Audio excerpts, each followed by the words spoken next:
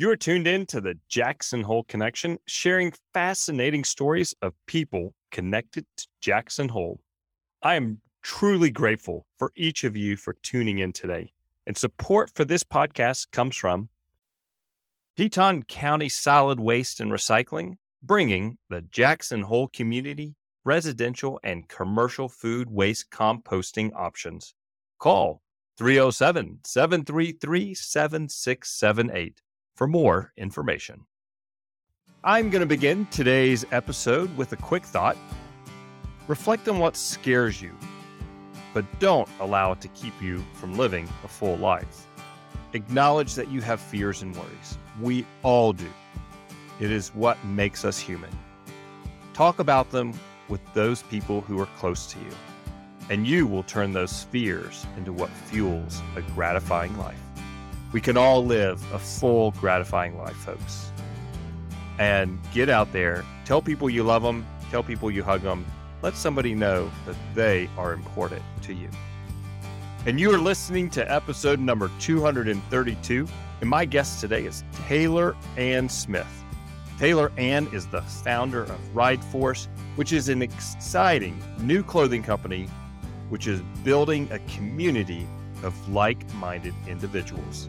Taylor Ann determined that she needed to do something about the clothing for outdoor activities like mountain biking, which she was into. And you know what? So she was going to take action, because if Taylor Ann wasn't going to take action, apparently nobody else was. Launching her business while still working a full-time job, Taylor Ann jumped right into the clothing business. While still growing a business and working full-time, Taylor Ann is completely energized from the feedback that the Ride Force fans send to her all the time. You know what? She has not had a single return of any of her products. Everybody, I am certain you will feel energized just like I was while listening to Taylor Ann today. Taylor Ann, thank you so much for taking some time out of your day to join me here today at the Jackson Hole Connection. Wonderful to meet you, see you, and be able to have a nice conversation with you. Yeah, you as well, Stefan. Let's jump into what we're going to be talking about, and that's you, Taylor Ann. People are excited to learn about you and Ride Force. We'll have you talk about Ride Force in a moment. Let's start off with, where were you born and raised? I'm not going to say grew up, because I think in some ways we're all still growing up. Got an 81-year-old Wyoming dad, and he's for sure not grown up. I love that perspective. Where were you born and raised, and how did you land out here in Jackson Hole, Wyoming, Taylor Ann? I say that I am unfortunately from Billings, Montana, the great metropolis of refineries that it is.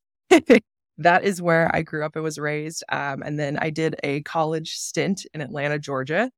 Ran out of money, missed the mountains, and was like, yeah, let's go back to Montana. But I went back to Bozeman, which is where I finished up with a degree in graphic design, and spent 8 years after college there, working for a design firm up in Big Sky, Montana. And then I came to Wyoming just on a life reset whim. Went through the breakup, wanted a new place to be, was looking for jobs, and there happened to be a creative agency here that was hiring. And I was like, well, Jackson's amazing. And my family's originally all from Wyoming. My family's from Powell. No kidding. Yep. Really? My parents are both born and raised in Powell. My mom's family is one of the first families to start up a KOA in the area. So they grew up in Clark. And my dad's family is, I think he's like second or third generation Powell. So Wyoming strong in the family. I've got family in Cheyenne, Lovell, Powell, Gillette, anywhere you can think of, really. So my parents used to come over here. Back in the day, my dad's aunt and uncle used to own property on Jackson Lake. So my parents used to come here in the summers all the time. It was always a love of theirs to come here to Jackson. And I only had been here a couple of times. I did a photography class in college down here, and I fell in love with it as well. I was like, oh, wow, this is a majestic place. You know, even having grown up around some mountains myself, these mountains felt very different. I just remembered always having a great connection here, and heck, I could come down here and do graphic design and live in this beautiful place. Let's go for it. And that was 6 years ago now. So made the commitment, and now I'm here. Let's back up just a little bit, because not everybody's familiar with Powell, Wyoming. So Yeah. Please share with us where exactly in the state of Wyoming Powell, Wyoming is, how many people live there, and why would somebody go to Powell, Wyoming to stay at the KOA camp? Oh man, I've got to remember the name of the mountain range that's over there. My mom would kill me for this. But Powell itself is like 6,000 people. Hmm. Eastern half of the state. It's about from Billings, where I grew up, it's about like hour-ish, kind of southeast. Hmm. And that's the plains area. That's pretty much a lot of farmland, a lot of nothingness out there, in my opinion. But my dad's family is actually the owners. My family has had a trucking company in our family for over 75 years. Hmm. So it was a really good spot for like all the oil refineries, trucking. That's kind of how they ended up there. But my mom's side of the family, she was actually originally born in Flint, Michigan, and her dad had the Western dream of being a cowboy.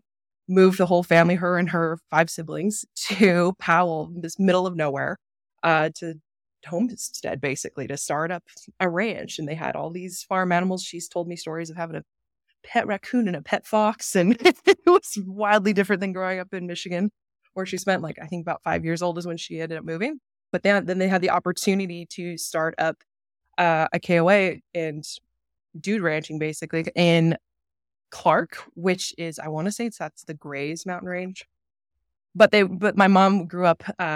She was helping cook, and her sister, my aunt, would run the little shop where you could buy some Uh-huh. snacks and get toilet paper and what your necessities for RVing and camping and whatnot. And my mom was in charge of like wrangling the horses and helping out on the trail rides, and her brothers also helped out. And that's how she grew up in Wyoming. Met my dad at Powell High, and they've been together ever since. They're high school sweethearts from Powell, Wyoming. And I would say the only memorable memory I have in Powell when we used to go down there's still an old school pizza joint called Hansel and Gretel's, Uh, and it's legendary there.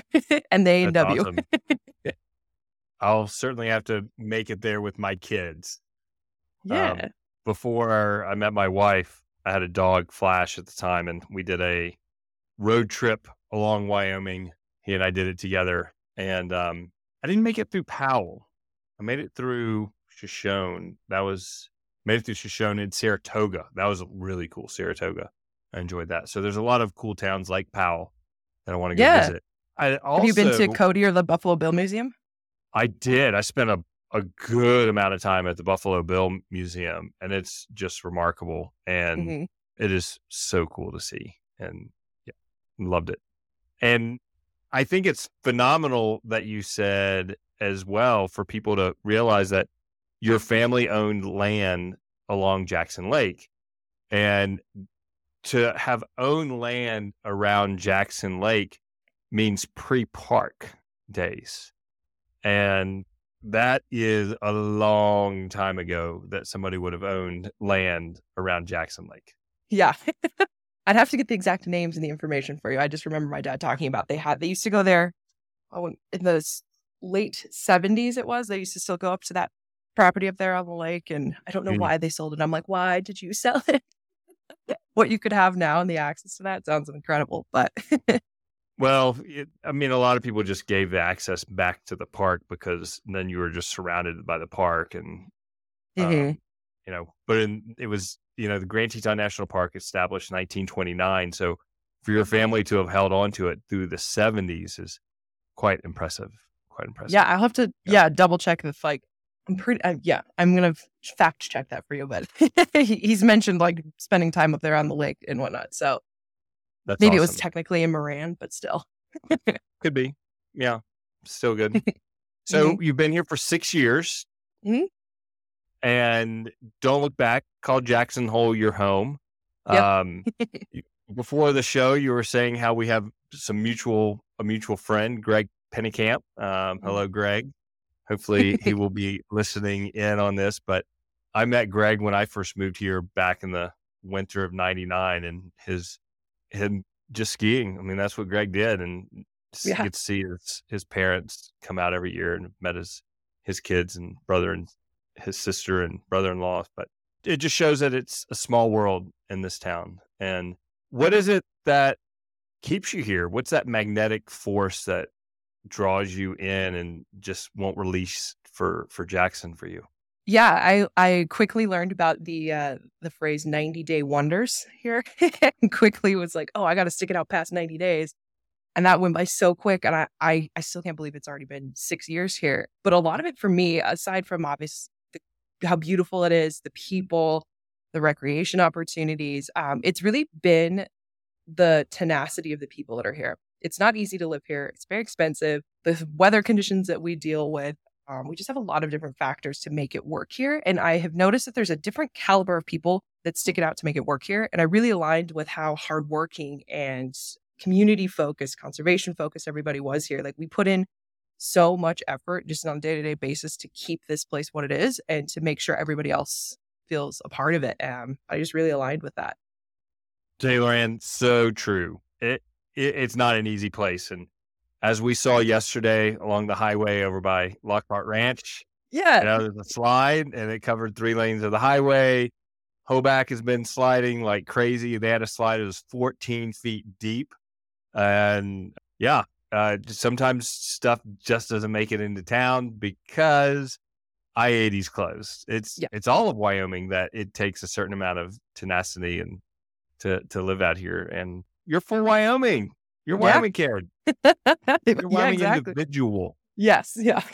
No, my friends laugh when I sent them that news article, even though it was in over in Victor, or was it in Driggs, where there was that bear cub that was trying to get in school. Yeah. I was like, today in Wyoming, just, cubs trying to get in school. And then we got avalanches in town. And then we've got crazy snowstorms. And then, there's just elk and deer running around everywhere.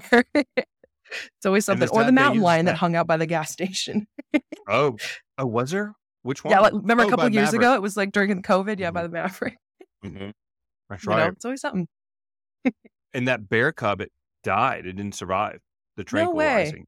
Yeah, it was so sad. But it was that malnourished. It was suffering that much that it was not able to survive that tranquilization. And they had to remove it. Game and Fish had to remove it. Yeah. It just was not a safe place for the bear. It was not a safe place for human interaction. So it was just unfortunate for sure on that. Oh, man. And with that tenacity, you have dug in, you're living here and surviving, and you've now started your own business. And it takes a lot to start your own business. It's when you came up with the idea and started going through the motions, at what point did you ever have a moment that was, oh my gosh, this is a lot, or is this scary, or what were your feelings and your thoughts during that process? But also share with everybody, what's the name of your business? Yeah. So I am the owner of Ride Force, which is an inclusive mountain bike apparel brand based here at Jackson, and everything is made in the U.S., whether that's made in Bozeman. A lot of my t-shirts and hats are made up there, and all the jerseys are manufactured in Denver, Colorado. So trying to keep it not only in the U.S., but as much in the Rocky Mountain West as possible too. Yeah, imposter syndrome is real.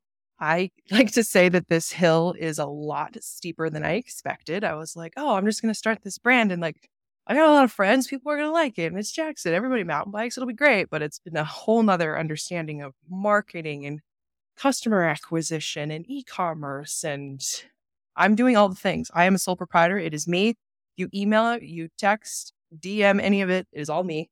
I do all of the marketing, social media, graphic design, web design, all of it. I'm basically taking all of my life forces and learnings and throwing it at this business, which has been a dream project, but also it's definitely been difficult. And I've had my moments of like, should I be doing this? What am I doing? But I got to keep pushing forward. And I remind myself that the reason I'm doing it is because I know if I'm not going to do it, who else is going to do it? Right. So I got to keep I've made a very consistent point to think of my business as my best friend. I will never talk negatively about it. I will never not show up for it. And I will never tell it it's not good enough. So if I keep that in mind and be like, if my friend signs me up for a hot yoga class at Immersion, I am showing up at 8 a.m. to do it. So it's the same thing with Ride Force.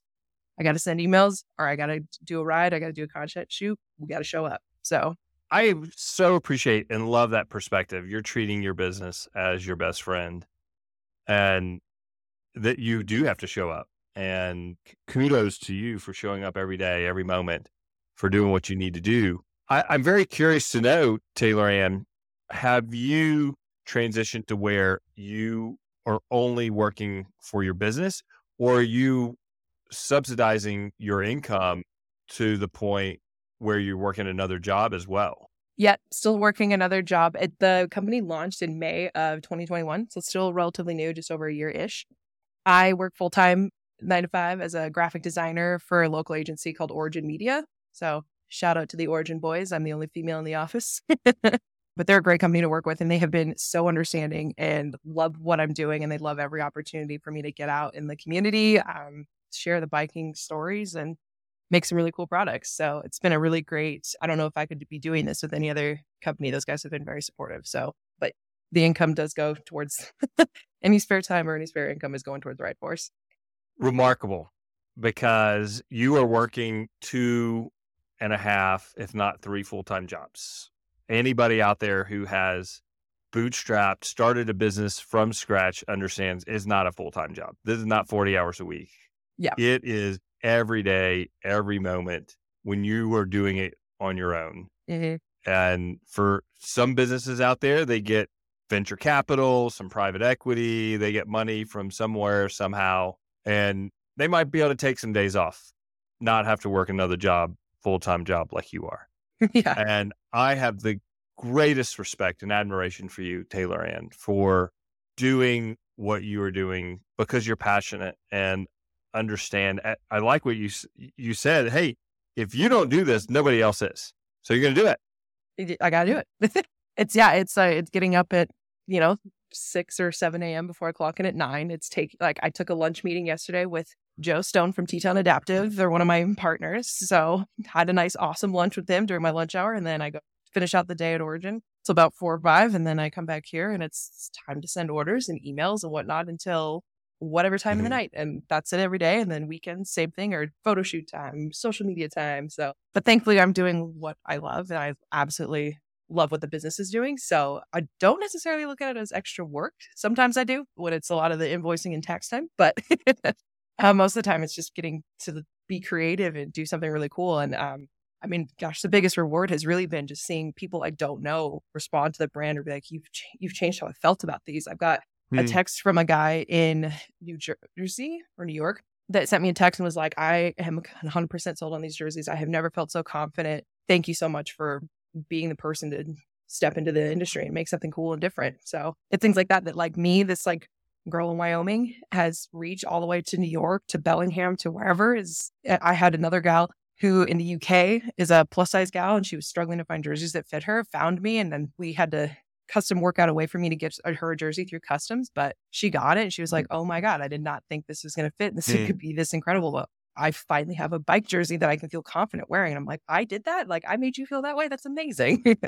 So it's things like that. I'm like, I got to keep doing it because I got to keep showing up for these people.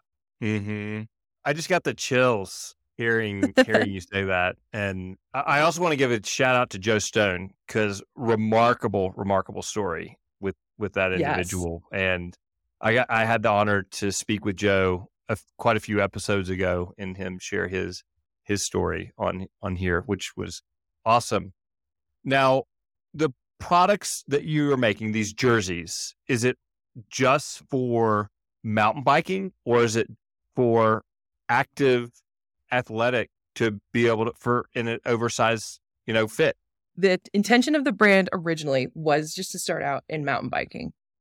But I have hopes and dreams that it'll transpire into a multi-sport brand, which is why it's called Ride Force, not like Bike Force or Cycle Force, whatever. Because I have the same problems with snowmobile gear. Everything is hot pink and too tight and it's just not what I want to wear. So I'm hoping to get into other sports. The other thing that I like to say is if you feel badass in it, just wear it.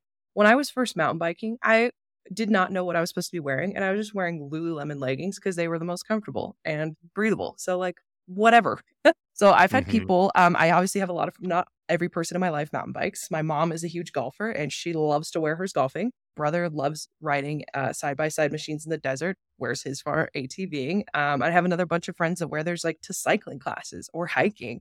I had a gal that took a couple jerseys down to Argentina for a big backpacking trip, and that's the only thing she wore because it was SPF and the most breathable. So I think they've actually kind of just turned into like a all activities outdoors, amazing shirt, even though the intention was mountain biking because nothing like this really existed in that space. And so, yeah. And what was it like going through the process, Taylor Ann, to figure out, you just mentioned some important technical stuff about your product. What was the process to determine what features you wanted in your clothing? And also, had you ever designed something? So who do you go to figure out how to do this? Yeah. So that was the biggest hurdle is I got into biking and then quickly realized, like, as I said, I was wearing Lululemon leggings and like running shorts running shoes and a t-shirt, and it was like, everybody around me was wearing like all this like super techie gear, and I would be riding at Tarhi, and these guys would be zooming past me in super cool flowy jerseys and shorts, and they had the look, and I was like, well, I don't look like that, so where do I get this stuff? But when I would go to the bike shops to try to find these things, you go to the women's section, I won't name the brand, but literally that year when I was starting getting into this, the women's option was like this metallic snakeskin print jersey that had a seam that went like right across the chest. And I was like, no. And I mean, extra large, I'm not that big of a gal, but like extra larges would barely fit on me. And I kept trying to buy these brands because I wanted to look cool and be a part of the scene. But when I would wear this stuff, I didn't look the way that I felt when I was biking. I felt really empowered when I was mountain biking. But when I would wear stuff, I was constantly like pulling down my shirt. Things didn't fit. I hated the colors. So I was wearing a lot of the men's stuff, which was fine. But I was like, why is there no in between here? It's either like black and grays for men's stuff that's super minimal, or the women's, it's like I have to have pink florals and apparently metallic snakeskin because that's what I want as a woman. And a seam that goes right across the chest, which on a woman is like clearly a female was not in the sewing room on that one. So I kind of was just putting together examples of like, well, why do I like to wear my Lululemon stuff? And why do I like to wear this men's shirt? Because I don't know how to sew. I can't even sew a button. I have no experience in crafts. I used to paint back in like high school, but my graphic design is all print or digital. So I have no physical skills for building things at all. So I basically just kind of got together, well, I like this fabric on this shirt, and I really like the fiber on this one, or I really like the breathability on this guy. So I kind of basically just put all of my favorite shirts and things that I was wearing together and kind of like pieced them together. Like, I love this, like this, I hate this about this one. And I kind of had a running list of things that I wanted. And then I was like, cool, great. Now who's going to make this? Well, the first thing you think of is Asia is where all of these manufacturers are.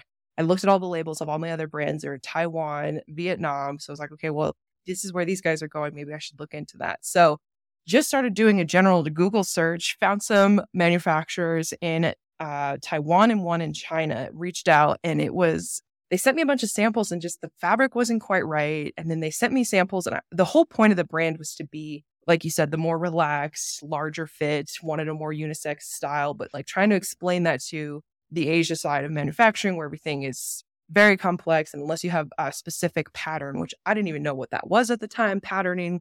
So they're like, well, just send us your patterns or just send us exact dimensions. I'm like, I don't know. I don't know what these dimensions are.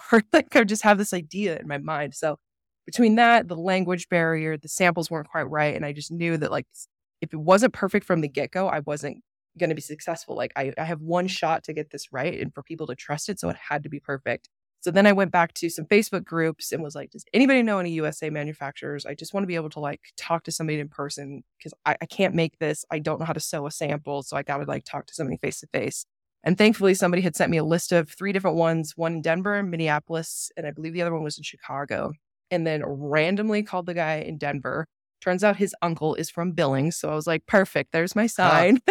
He's been to Billings, Montana before. They're an amazing team. So it's a really small manufacturer in Denver. I think he's got like, at the time we started last year, he'd only had like 8 employees. And I think he's up to like 12 or 14 now. So, but super small team. So I flew down to Denver right before COVID hit and ended up getting COVID on the way home. But sat down with him and was like, here's my bag of things. Like this, I like this length in this one. I like the fabric in this guy. And then I want this like cool hidden microfiber cloth thing in here. But all of these also didn't have the right like shoulder seams and things that I wanted. So we kind of just sat down. He was like, okay, cool. Took a bunch of notes and then sent them off to his seamstress, who then made a pattern for us and then sent me the first sample. And I was like, oh, this is it. But the fabric still wasn't quite right. So then I was like, no, I really want something super breathable because like I sweat like crazy when I ride. And he ended up sourcing this amazing fabric from a mill in northern Milan. And it is this amazing, buttery soft polyblend mesh. And he was like, yeah, we can do this. We usually will do like these breathable perforated patterns on like the sides or the back. And I was like, okay, great. But like I sweat everywhere. Like, what if we made the whole jersey out of this thing? And he was like, never done that before. Let's try it out. So that's kind of the unique factor about these jerseys is instead of having just a portion of it being breathable in that perforated mesh, because the mesh is so fine that it's like barely see-through, the entire jersey is it. So the whole thing is breathable. The whole thing has this super amazing flex and build to it. I've yet to have somebody like completely rip one apart yet from falling. Even myself took a big digger last year and just like the little perforated holes pussed out. So it's super durable, SPF 30, ridiculously breathable, and kind of like sweat proof basically for people like myself. Wow. I need to get my hands on one of those and try it out. Yeah. I keep telling people, I'm like, once you try it and you put it on, you're like, oh God, this is it. This is the difference. And I am, thankfully, I can proudly say this, that it has been since May of 21. We've sold over 500 jerseys and I have not had a single return. Zero. That's fabulous. Yeah. Congratulations. So like literally everybody loves these once you get your hand on one. That's wonderful. Hey, Taylor, and we're going to take a quick break to get a word from our sponsor, and then we're going to come back and talk more about how you start a clothing line and RideForce. Yeah. Teton County Solid Waste and Recycling estimates that approximately 3,662 tons of food waste are disposed of in the trash in Teton County every year. This makes food waste the next frontier material in the quest to achieve the county's goal to reduce, aiming for zero waste. For more information on Teton County ISWR's residential and commercial food waste programs, visit TetonCountyWY.gov/recycle. Change begins with each of us, one day at a time. Taylor Ann, thank you for sharing so much about you and RideForce and your process of how you started this brand and the fact that you care so much about people and you're looking for clothing that can be durable, it's going to be breathable, protect them from the sun. This is more than just about, hey, how do you start a business type of interview here. This is because you are a good person. Thank you. And RideForce is more than making these products. Yeah. Tell us more of what your vision is and what you're accomplishing with RideForce. Yeah. So even though I grew up in Montana, also a mecca for outdoor recreation and beautiful outdoors, I never really felt connected to the mountains. I was the art kid in high school, and I kind of like took on that label and ran with it. I never really associated with sports or outdoor activities in any way. And that really came to light for me when I moved here to Jackson. It was one of those things where I moved here and was like, okay, like if you don't do something outdoors, like you're not going to like it here. There's not going to be anything for you to do in the summertime or off season or whatever. So biking was one of those things. My best friend from high school met a guy, moved to Grand Junction, and he literally mountain bikes to work every day.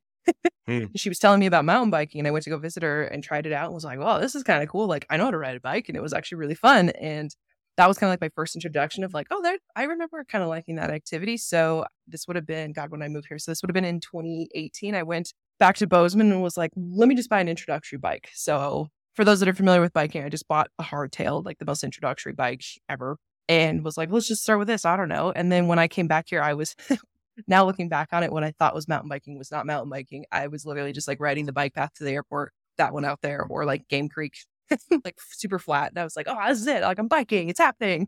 And it was the the Jacksonville Babe Force, now Women in the Tetons, that was hosting these group rides up at Cache Creek. And I was like, okay, well, I'm going to try to meet people and try to get better at this. And when I went to Cache Creek and then just riding like Hagen's Loop, I was like, oh, wait, there's like rocks and things. Like this is way more cool and intense than I thought it was. And that's kind of like what sparked it of like, oh, this is amazing, like little activity I can do here. The problem for me was, aside from what I mentioned before, like not being able to find stuff that fit, I was really struggling to find people to ride with.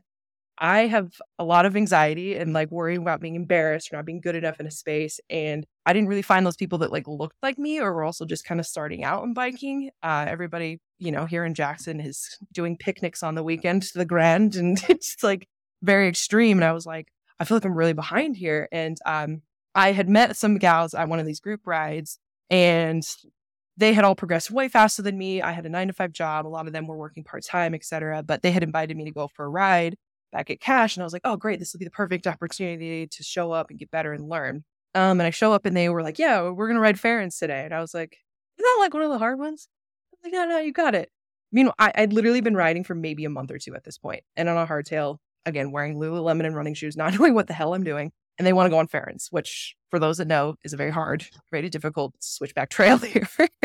And I ended up walking the whole thing. None of them waited for me.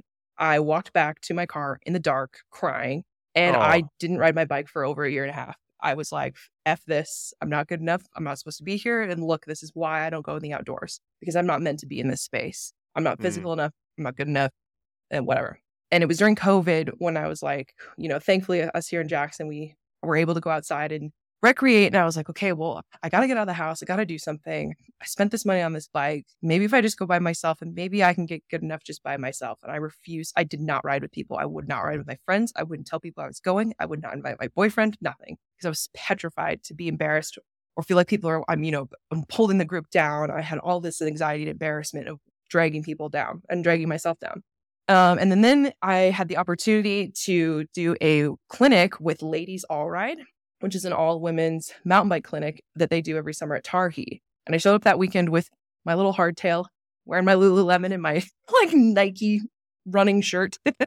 And I went from riding that hardtail, barely knowing how to mountain bike on greens, to then I did a wall ride at the end of this 3-day clinic. I was like, what? I'm like learning how to... With the wall ride? Oh, like a wooden wall that I was like riding along. I was like learning how to jump and stuff by the end of this weekend. I didn't know that I just didn't have the right tools. I didn't have the right mindset, and I didn't have the right idea of body position. And there was so much more things going on with biking that's like getting on it and pedaling. There was like body position and like looking ahead. And like, that's literally the lessons that I have learned. It's from that clinic and in biking in general. The 3 big ones for me are looking ahead, powering through obstacles, and trusting yourself. Because when I would sit these on, when I would go biking by myself, I'm like in my head being like, oh, I'm not good enough. My posture's not right. I don't know what I'm doing, and getting in that headspace. But now when I bike, now that I know my body position, and I'm like looking ahead and not worried about the rock that's coming up, and I'm powering through it and trusting myself, where that has led me now in biking is amazing. But that level of empowerment that I felt for after that clinic, I was like, holy crap, like I didn't know I could feel this way. And like, when does everybody else feel this way? Like, I got to make sure everybody else feels this. But at that same time, I still didn't see anybody that looked like me biking. And like, I don't consider myself plus size. I'm, I guess, what the industry calls mid-size. I'm like a size 12, 14 in women's, but like, I didn't see anybody else that looked like me biking. And so I was like, okay, well, if I don't see people like me, maybe it's because they felt like me. Maybe it's because they didn't think that they were allowed here. They didn't have things that made them look the way that they felt when they were biking. So what if I turned my skills and what I've learned from this clinic and like what I know would work on my body and made it for everybody else? So that was kind of the impetus of it, of like this, well, if I didn't have that person when I started biking that waited for me at the top, that told me you're good and you're kicking ass, keep going, or that had an option for clothing that like made you look as good as you felt biking. So that's kind of the whole impetus of the brand, is more than just what the products are, which is obviously like a high-end performance product. But I really want the brand to be, when you see somebody in a Ride Force jersey, I want you to see that person on the trail and be like, hey, I could ask them for advice. Or I know that maybe they'll, I'm with these group of people that I don't really know, but man, they got a Ride Force jersey and I went to one of their cool group events, and I know that that person will probably wait for me at the top or like encourage me. Or I'm with a group of people that I know that are going to support me, that are not going to like intimidate me. You're building a remarkable culture. Yeah. And a following of people that you know that you can always rely on, who's going to give you a hand, who's going to offer you support, the encouragement of you can do what you've set out to accomplish. And it's not about what other people look like. Don't compare yourself to how other people look in their clothes and zooming down the hill. It's being comfortable with who you are and what you can accomplish, and now you can wear Ride Force doing it. Yeah. And I've had so many people when I'm at biking events be like, oh, well, these are like really like, they're expensive. And like, I don't know, like, I'm not good enough yet for one of these. Like, I'm not at that level yet. And I was like, do you think I am? I was like, I literally have only been biking for like 2 years. I just started this business. And they're like, wait, what?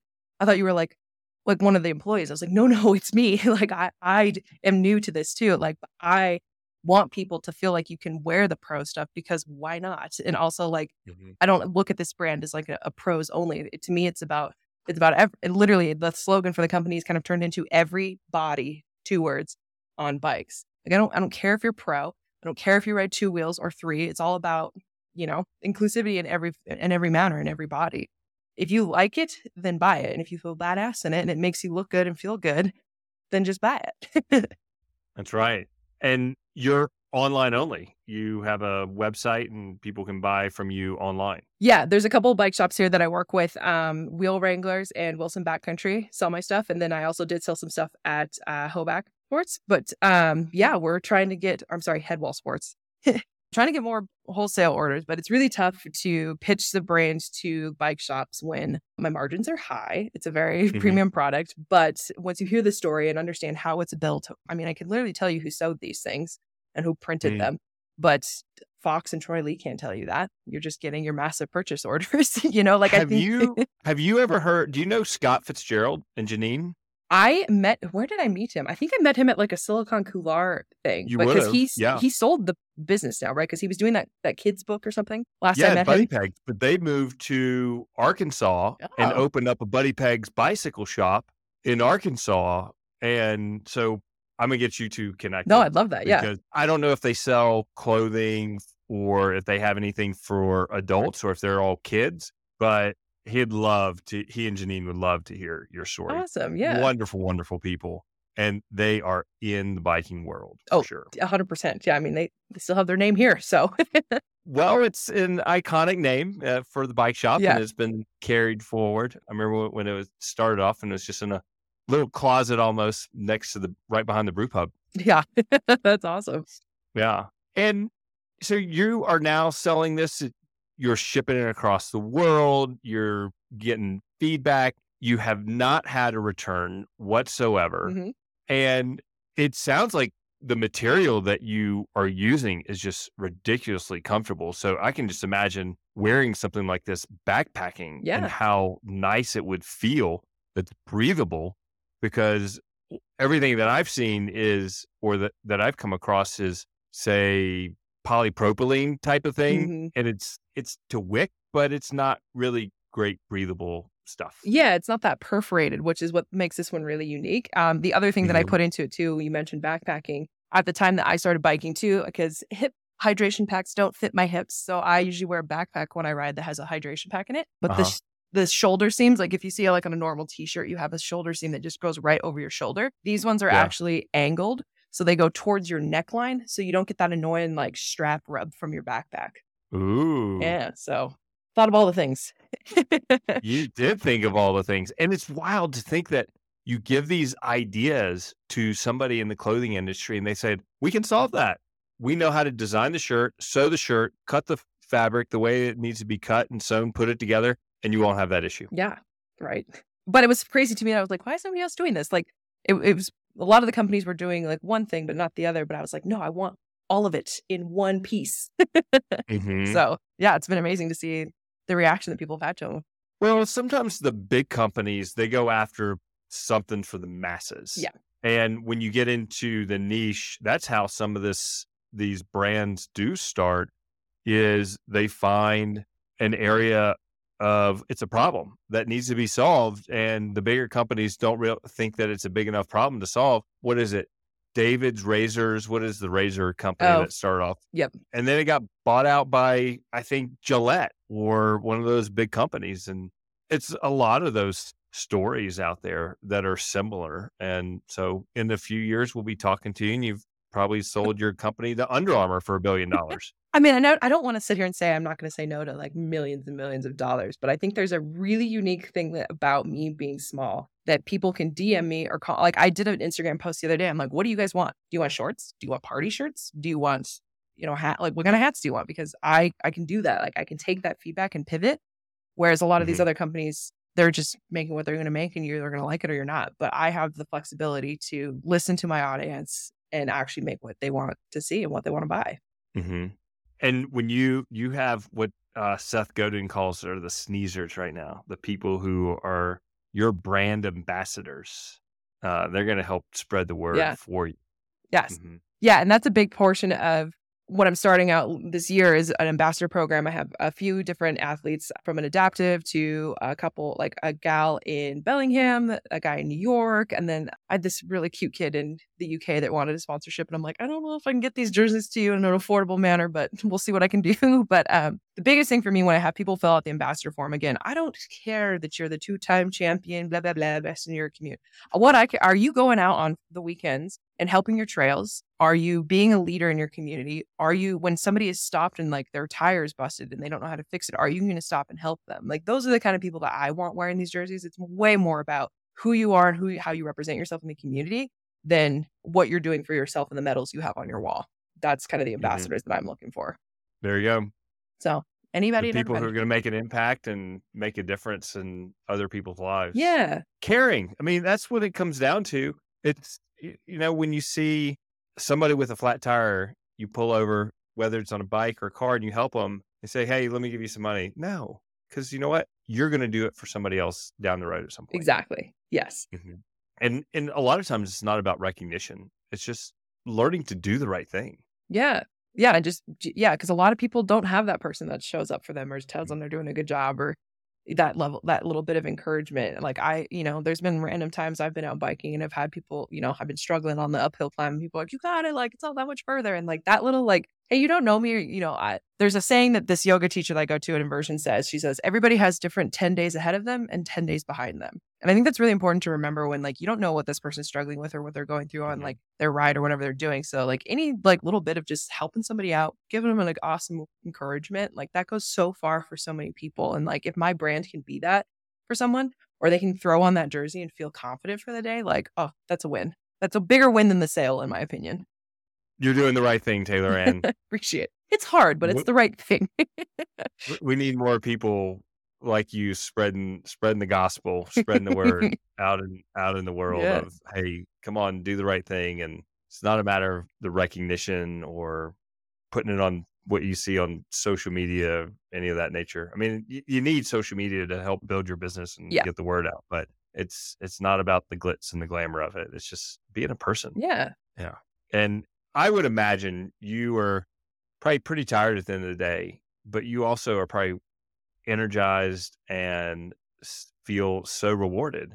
Yes. And there's always these new exciting opportunities. And like the brand is still so fresh and new. I'm like, oh, I can't even fathom what the next 5 years are going to look like. And it's so exciting to see where it's going to go. And next month, I'm going to Sea Otter Classic. For those that know, it's a massive mountain bike event in Monterey, California. And I'm like, oh, the people I'm going to meet there and the opportunities and just getting a chance to talk to people in a completely different state about what I'm doing and hopefully inspire them because they live in a hot AF temperature compared to me. So are these going to work for you? And yeah, I have a new amazing partnership with another adaptive nonprofit in Kootenai. So I'm getting into Canada now, which is amazing. So yeah, it's definitely like I go to sleep and it's like the to-do list is ever growing, but it's also like, oh, but like what opportunities is this going to bring? Who is this going to inspire? And where is this thing going to take off? It's super exciting. I'm excited for you, and I look forward to continually following in your path and seeing your great success and how you're going to impact people's lives. Thank you. I really appreciate it. You're welcome. So Taylor Ann, how can people reach out and connect with you and find RideForce? Ride-force.com. Our Instagram at RideForce. LinkedIn is me, Taylor Ann. Facebook, RideForce, all the things. Or yeah, if you want to be an ambassador or get in touch, or I can do custom jerseys. I can do all kinds of cool co-brands. If you have some cool idea in mind or have an event, Taylor Ann at ride-force.com. Email me. Again, any contact you have of RideForce is me. So if you find it in somewhere on the internet, it's me. It's Taylor Ann at ride-force.com. Yes. Okay. Taylor Ann, thank you for taking the time. And I'm honored that this is the first podcast that you've done. And this will be the first of many, many podcasts. I'm hopeful. You started the momentum. It only takes one. One gets you started, right? Yes. And I really appreciate the opportunity to tell the story. And yeah, I'm hoping it inspires some people, or if anything, maybe inspires people to go out and turn someday into day one. Get started with your idea. That's right. Well, Taylor Ann, go have a wonderful day and keep doing the remarkable work of changing people's lives for the better. Awesome. We'll hopefully see some of you out there on the trails in Ride Force. Yeah. Great. Thanks, Stefan. You're welcome, Taylor Ann. Bye-bye. To learn more about Taylor Ann and the Ride Force brand, visit the JacksonHoleConnection.com, episode number 232. Folks, get out there and share this podcast with your friends, family, neighbors. Everybody can learn a little bit by listening to other people's stories. We can all make a great impact on our lives and the lives of people around us. Thank you, Michael, for doing all of the editing and marketing for this podcast. And of course, to my wife, Laura, and my boys, Lewis and William. I look forward to seeing you back here for the next episode of the Jackson Hole Connection. And I am truly grateful for the time that you've spent with me today. Cheers till next week, folks.